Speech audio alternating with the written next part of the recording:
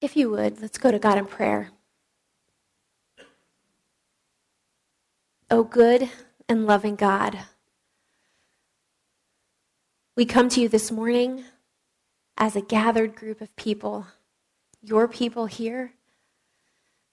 God, we carry with us, each and every one of us have our own burdens and our own life that we are carrying with us in this space. I just pray for just a few minutes that we're able to set it down and to open up our ears and our eyes and our hearts to receive the words that you would have us to hear today.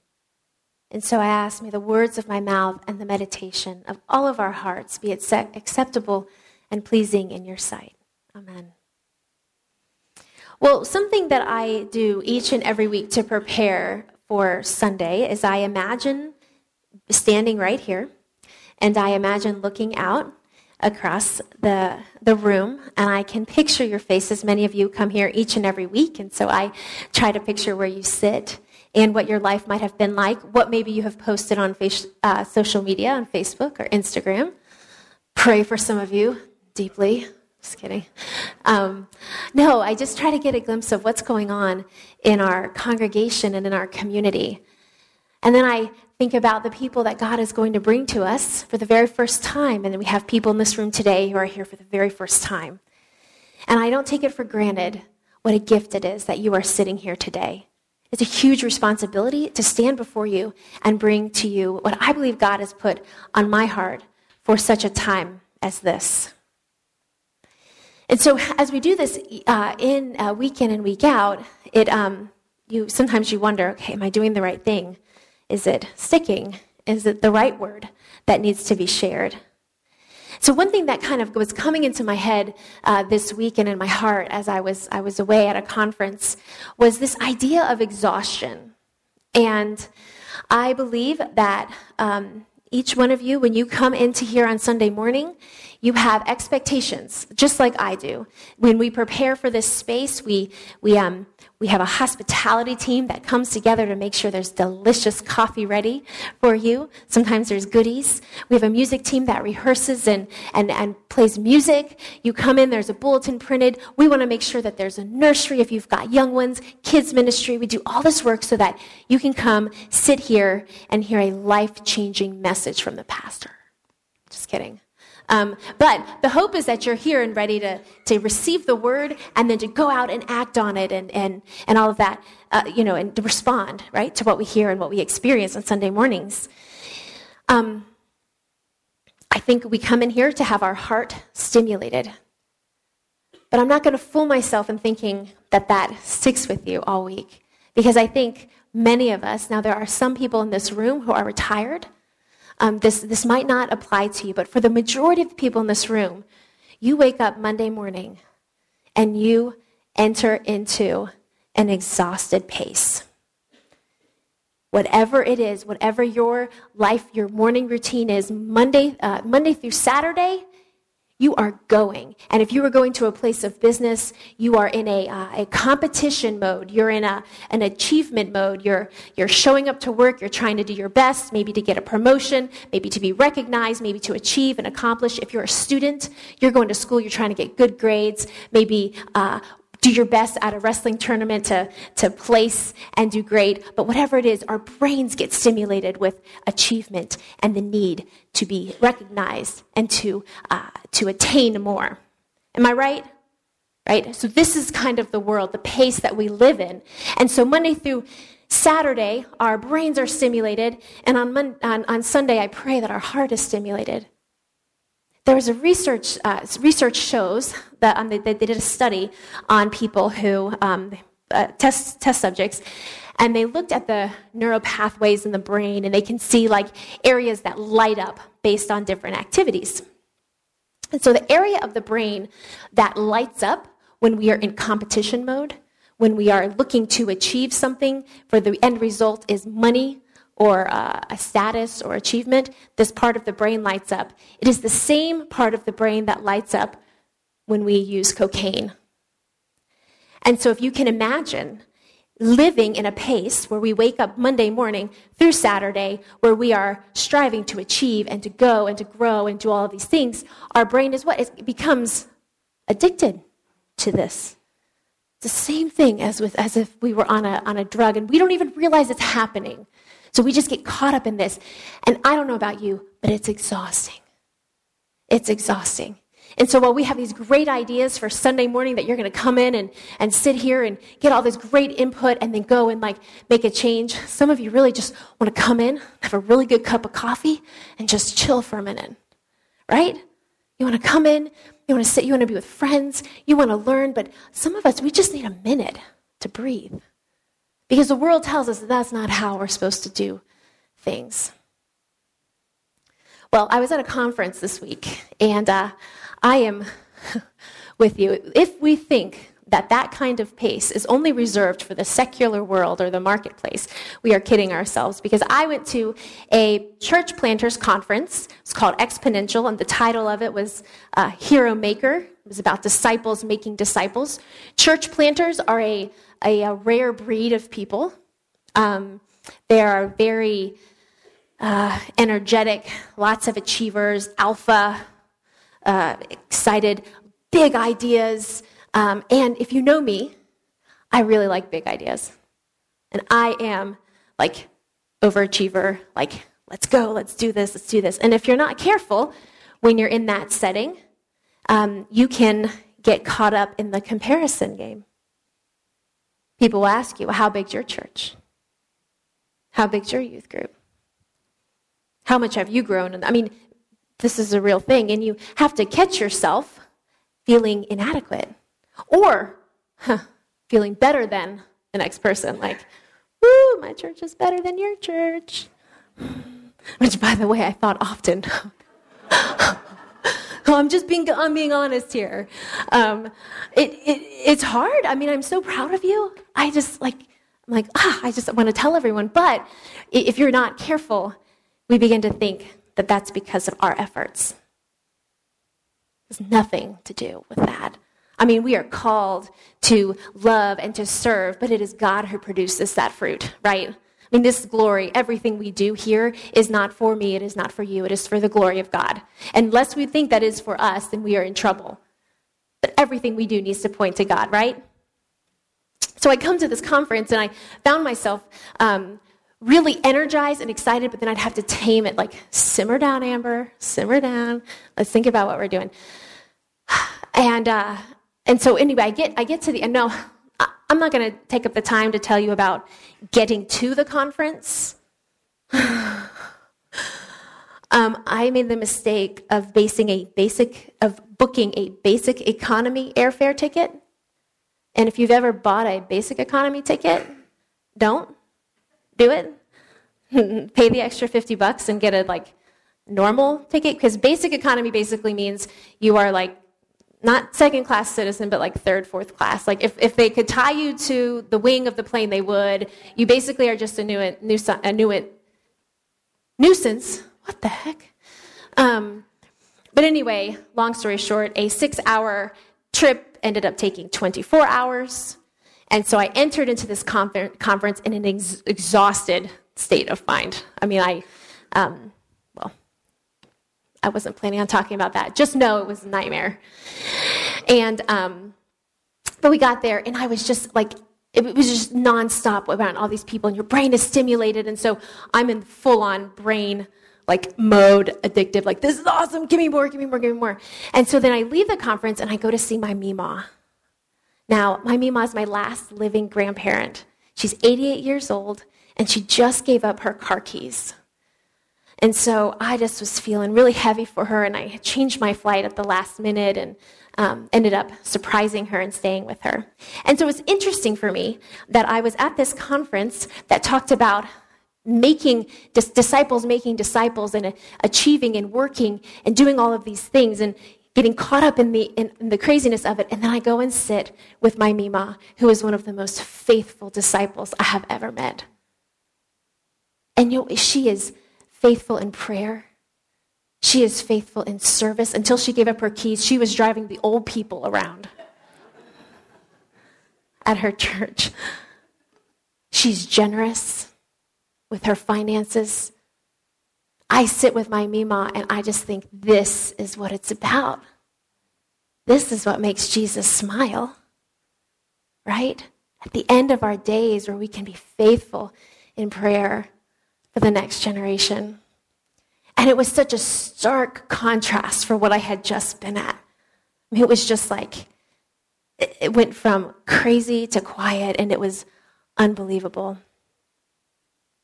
Exhaustion, James Bryant Smith says, is the number one enemy to spiritual formation.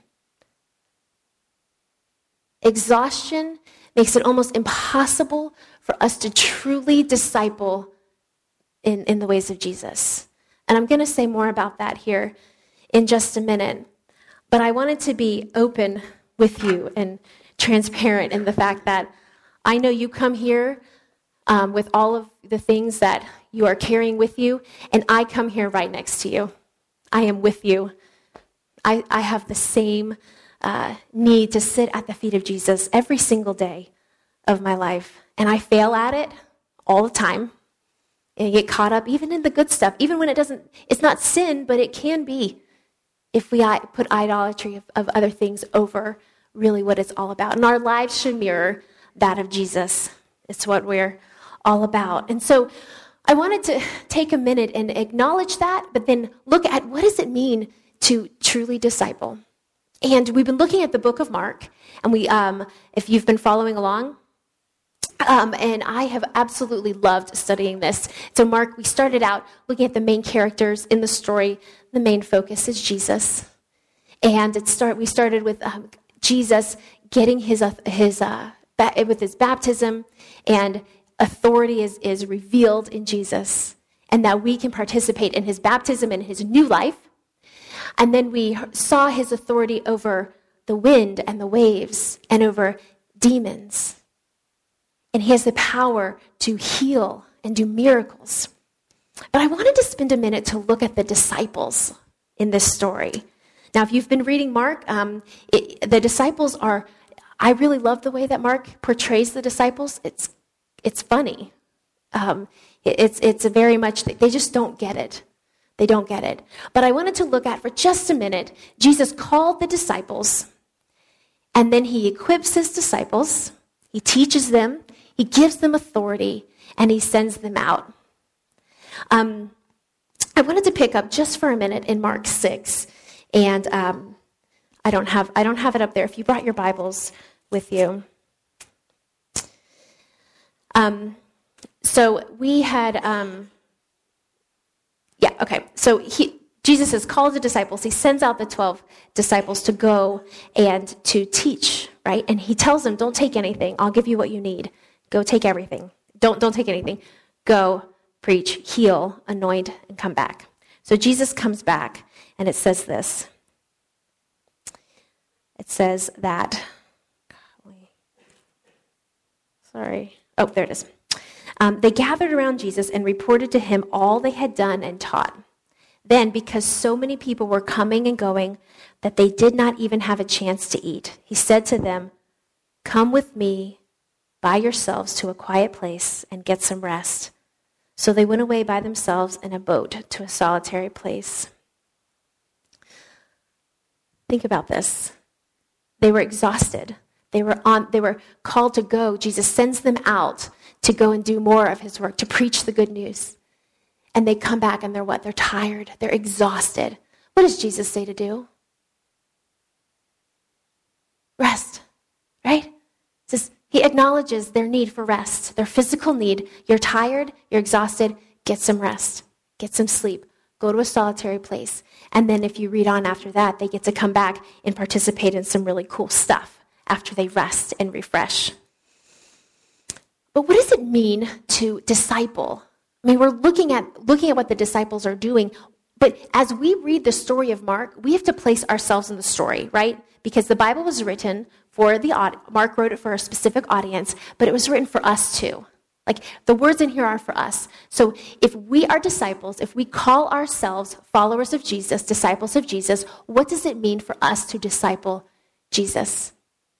So we're going to look at that here. Mark 8:34, and I put this up on the screen if you would like to follow along. He says what discipleship is going to look like.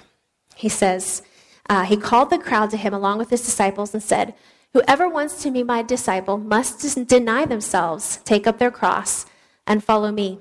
For whoever wants to save their life will lose it, but whoever loses their life for me and for the gospel will save it. What good is it for someone to gain the whole world, yet forfeit their soul? Or what can anyone give in exchange for their soul? If anyone is ashamed of me and my words in this adulterous and sinful generation, the Son of Man will be ashamed of them when he comes in his Father's glory with the holy angels." The cross, take up your cross and follow me. I think we're carrying that cross of exhaustion, the cross of competition, of achievement, of the need to one up, the cross of carrying what the world thinks rather than what God thinks. It says, what good is it for a man, a woman, a person to gain the whole world? What good is it just to stimulate your brain that Monday through Saturday, making money, achieving more, making your home Pinterest perfect? I like Pinterest, don't get me wrong. Get that promotion, have a nicer car, a nicer family, make your kids look perfect, get into the right school. What good is it to gain all of that and yet forfeit your soul? You neglect the most important part of your life. That's where that heart is stimulated. It can't just sustain us on Sundays. See, Jesus gives the invitation here. He says, whoever wants to be my disciple. See, he doesn't follow it. So discipleship is an option. We get to choose. But if we say that we love Jesus and you are his disciple, he's not forcing you. You get to choose this. I'm reminding you of this. Then we have to obey God. Obedience is not an option.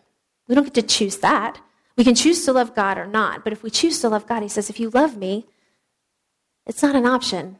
John 14:15 says, if you love me, obey my commands.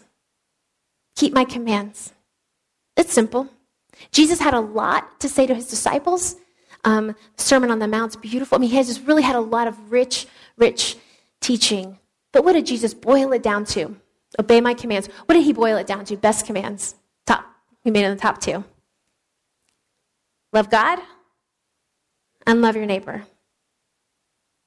Love your God with all your heart, your soul, your mind, and your strength, and love your neighbor as yourself. If you love me, obey me. But if you love me, obey me. Love is shown. It's not just something we say, it's something we do. Okay, so I have an illustration. I think maybe we can help with this a little bit. So let's just say I ask Mia to go and clean her bedroom. It's like 10 o'clock in the morning. I say, Mia, I need you to go clean your bedroom. We've got people coming over tonight. Get your room cleaned. So I go do my own thing. I come back 4 hours later, and guess what? Her room's not clean. I say, Mia, you didn't clean your room. And she says, well, Mom, actually, I got to thinking about that. And I did a little research on what it means to clean.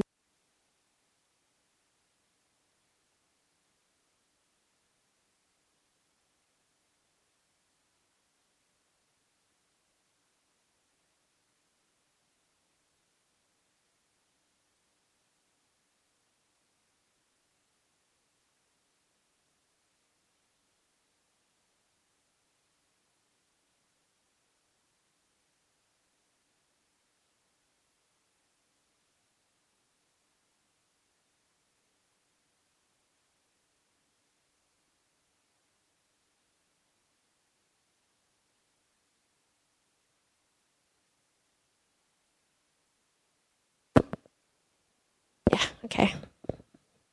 That better? Okay. So I said, Mia, clean your room. And she's like, I got to thinking about it. So I did a little study on what it means to clean your room. I mean, what do you really mean by clean?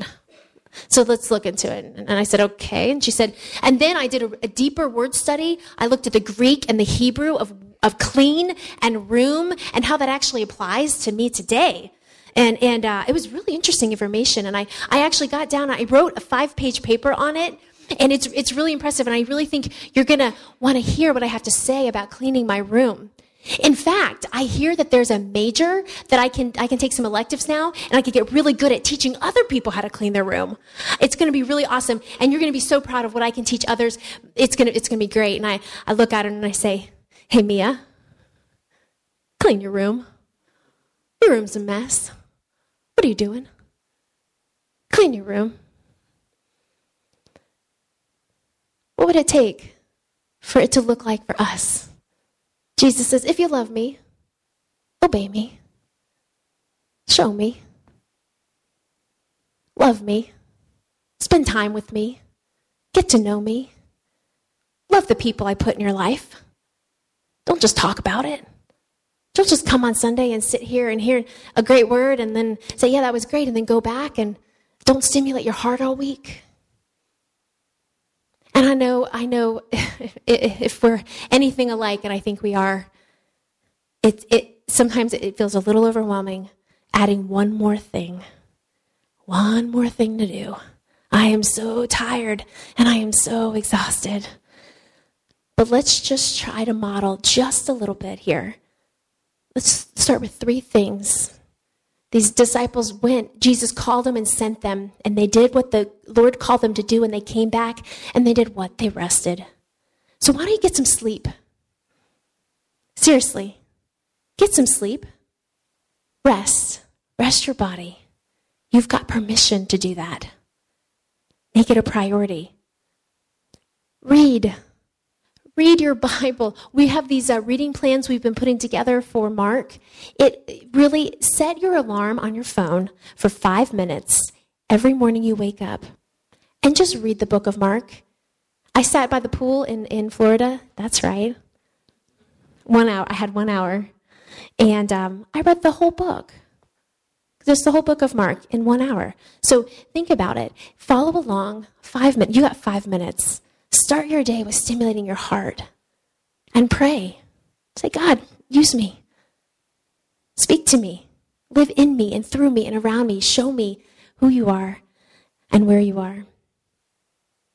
And if Mia would pick up her room a little bit each and every day, then when I say clean your room, it wouldn't be such a big deal, right? It wouldn't be such a mess. I think that's how it is with us. If we start with a little bit each and every day, when God says, love me, obey my commands, you go, I'm on my way. I got this. Dallas Willard says, if you start to do the things that Jesus asks you to do, little by little, you'll start to see what a big deal Jesus is. And it's that active pursuit of following Jesus, the discipline of being the disciple, of faithful obedience, little by little, each and every day, that will propel you into a lifelong service in his kingdom. Let's pray. God, we thank you so much for this day, and we thank you for the model that you set for us. We thank you for what Jesus did for us when he came to live on this earth, to walk among us, to show us what it is like to follow you, to fall in love with you, to walk in your ways. I thank you for the opportunity to be in community with people who we can go through life together, admit that when we get it wrong and fail, that we can be there to lift one another up and as we struggle to figure it all out. I thank you for each and every person in this room and the gift of their friendship and their love. I ask that you be with us as we go about our days, trying our best to be your disciple, training to be your disciples. We thank you for your love and your goodness and your grace in our lives. Amen.